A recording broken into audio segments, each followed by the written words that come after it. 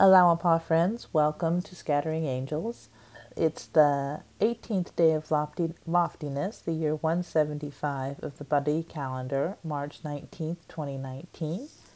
I'm going to continue our reading of Tablet to Dr. August Farrell. The original Persian text was first published Cairo 1922. This translation is taken from The Baha'i World, Volume 15, pages 37 through 43. We left off yesterday, and we'll just pick right up where we stopped. And as we direct, we observe that man is likened to a tiny organism contained within a fruit. This fruit hath developed out of the blossom. The blossom hath grown out of the tree. The tree is sustained by the sap, and the sap formed out of earth and water.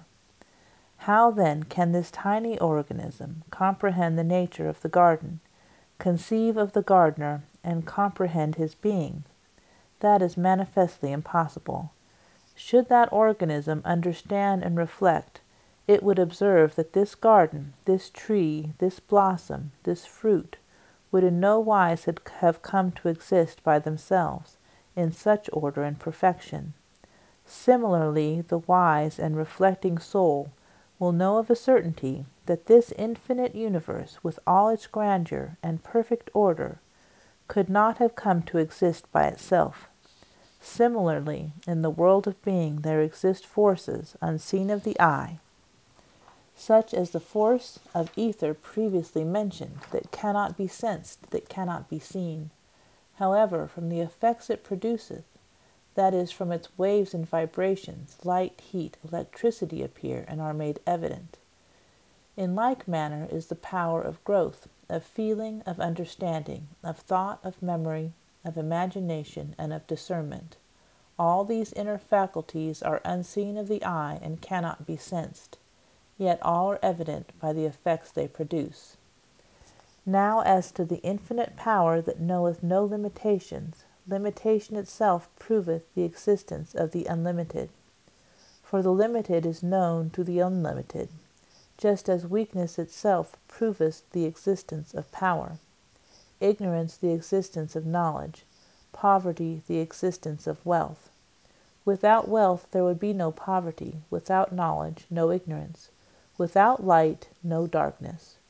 Darkness itself is a proof of the existence of light, for darkness is the absence of light. Now concerning nature, it is but the essential properties and the necessary relations inherent in the realities of things. And though these infinite realities are diverse in their character, yet they are in the utmost harmony and closely connected together. As one's vision is broadened and the matter observed carefully, it will be made certain that every reality is but an essential requisite of other realities. Thus to connect and harmonize these diverse and infinite realities, an all-unifying power is necessary, that every part of existent being may in perfect order discharge its own function. Consider the body of man, and let the part be an indication of the whole. Consider how these diverse parts and members of the human body are closely connected and harmoniously united with the other. Every part is the essential requisite of all other parts and has a function by itself.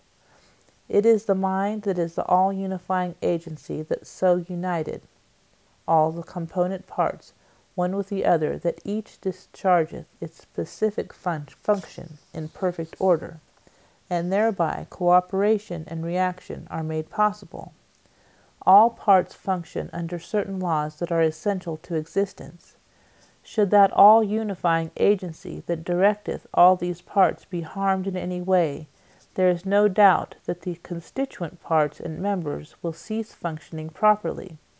And though that all-unifying agency in the temple of man may not be sensed or seen, and the reality thereof be unknown, yet by its effects it manifesteth itself with the greatest power.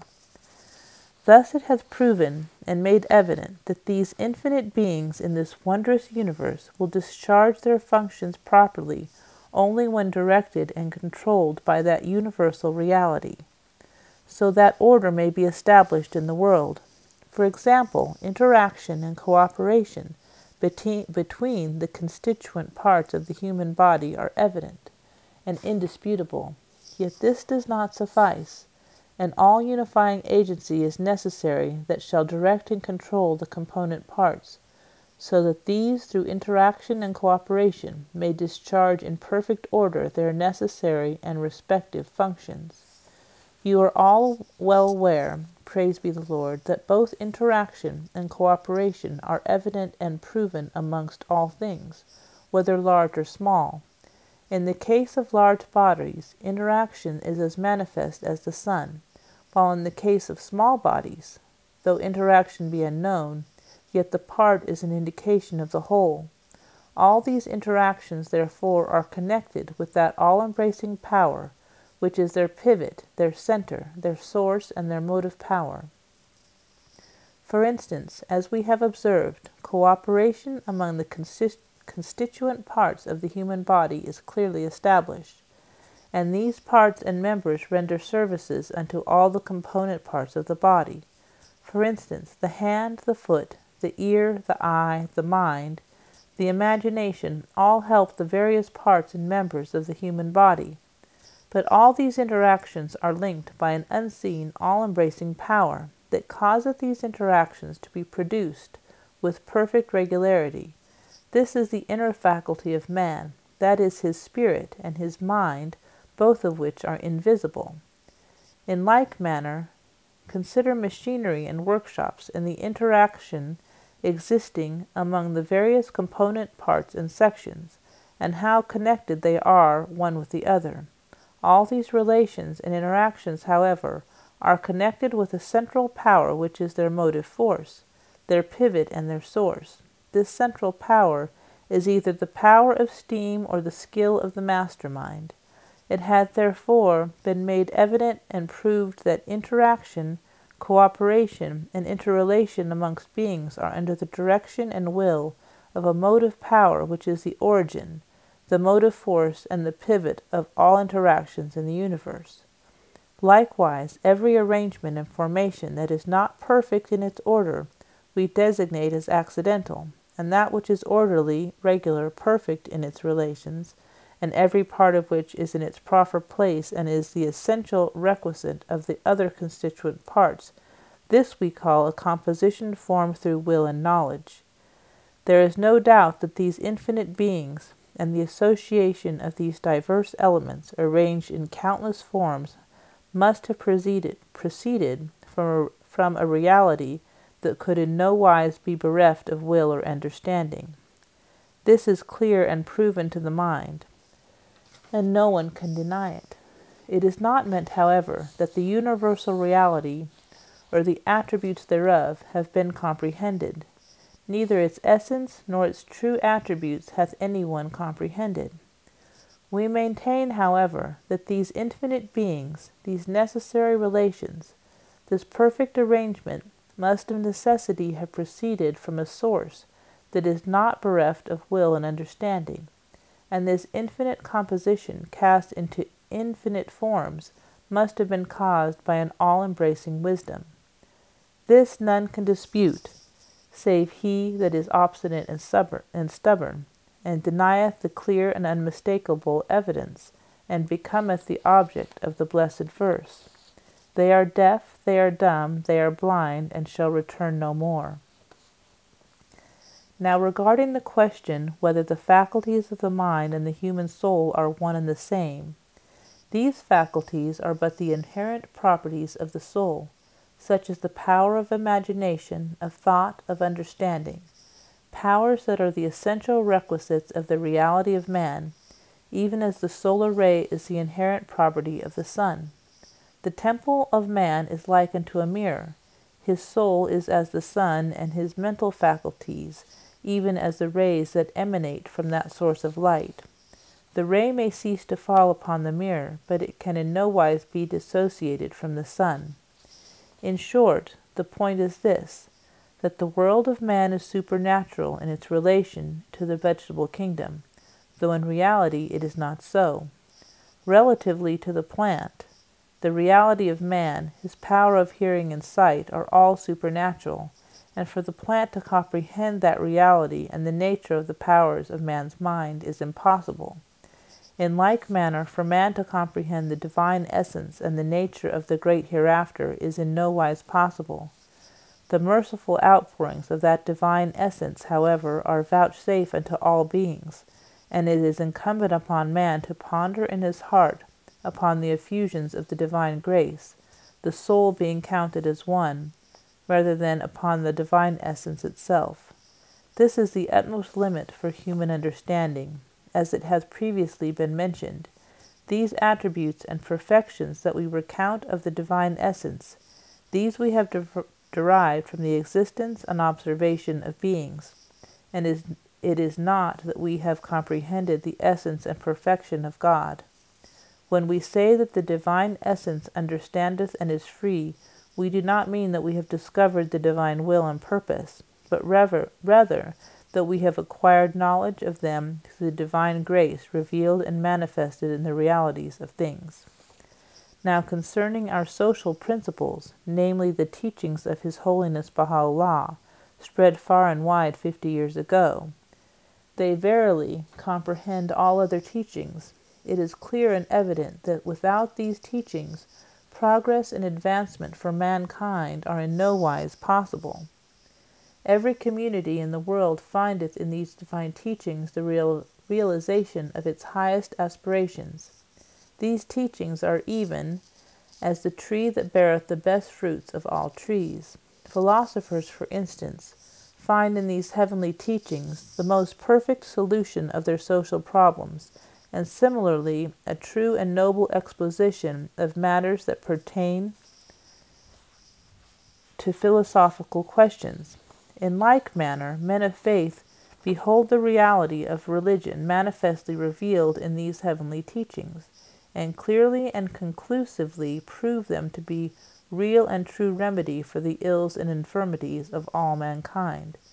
Should these sublime teachings be diffused, mankind shall be freed from all perils, from all chronic ills and sicknesses. In like manner are the Baha'is' economic principles the embodiment of the highest aspirations of all wage-earning classes and of economists of various schools. In short, all sections and parties have their aspirations realized in the teachings of Baha'u'llah. As these teachings are declared in churches, in mosques, and in other places of worship, whether those of the followers of Buddha or of Confucius, in political circles or amongst materialists, all shall bear witness that these teachings bestow a fresh life upon mankind, and constitute the immediate remedy for all the ills of social life.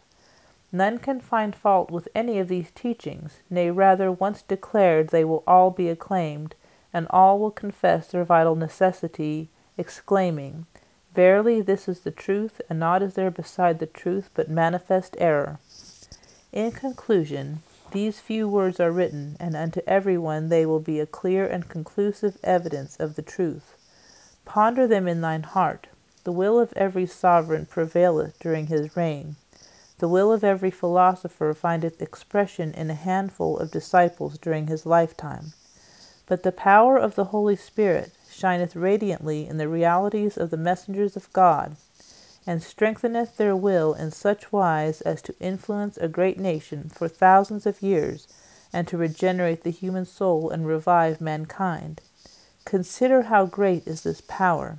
It is an extraordinary power, an all-sufficient proof of the truth of the mission of the prophets of God, and a conclusive evidence of the power of divine inspiration. The glory of glories rest upon thee. Written Haifa, 21 September 1921. All right, I'm going to continue our reading today from the Hidden Words of Baha'u'llah. We're going to satisfy ourselves with just one rather long hidden word. It's the 18th hidden word from the Persian. O ye dwellers in the highest paradise, proclaim unto the children of assurance that within the realms of holiness, nigh unto the celestial paradise, a new garden hath appeared, round which circle the denizens of the realm on high and the immortal dwellers of the exalted paradise. Strive then that ye may attain that station, that ye may unravel the mysteries of love from its wind-flowers, and learn the secret of divine and consummate wisdom from its eternal fruits. Solaced are the eyes of them that enter and abide therein. And I'm going to close today with a prayer from the Baha'i Prayer Book. It is on page 194 and 195. It's in the section for teaching. Glory be unto thee, O Lord of the world and desire of the nations, O thou who hast become manifest in the greatest name, whereby the pearls of wisdom and utterance have appeared from the shells of the great sea of thy knowledge, and the heavens of divine revelation have been adorned with the light of the appearance of the sun of thy countenance.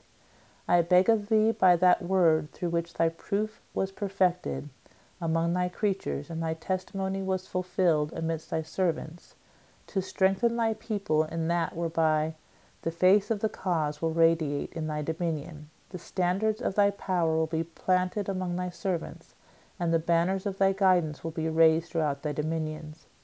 O my Lord, thou beholdest them clinging to the rope of thy grace, and holding fast unto the hem of the mantle of thy beneficence.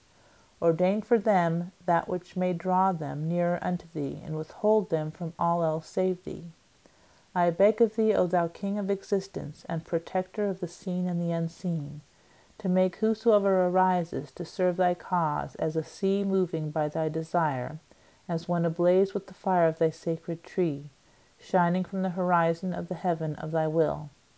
Verily thou art the mighty one, whom neither the power of all the world nor the strength of nations can weaken. There is no God but thee, the one, the incomparable, the protector, the self-subsistent. Baha'u'llah. Thank you for joining me at Scattering Angels. I will hopefully see you here the next time, and have a beautiful spring day. Bye-bye.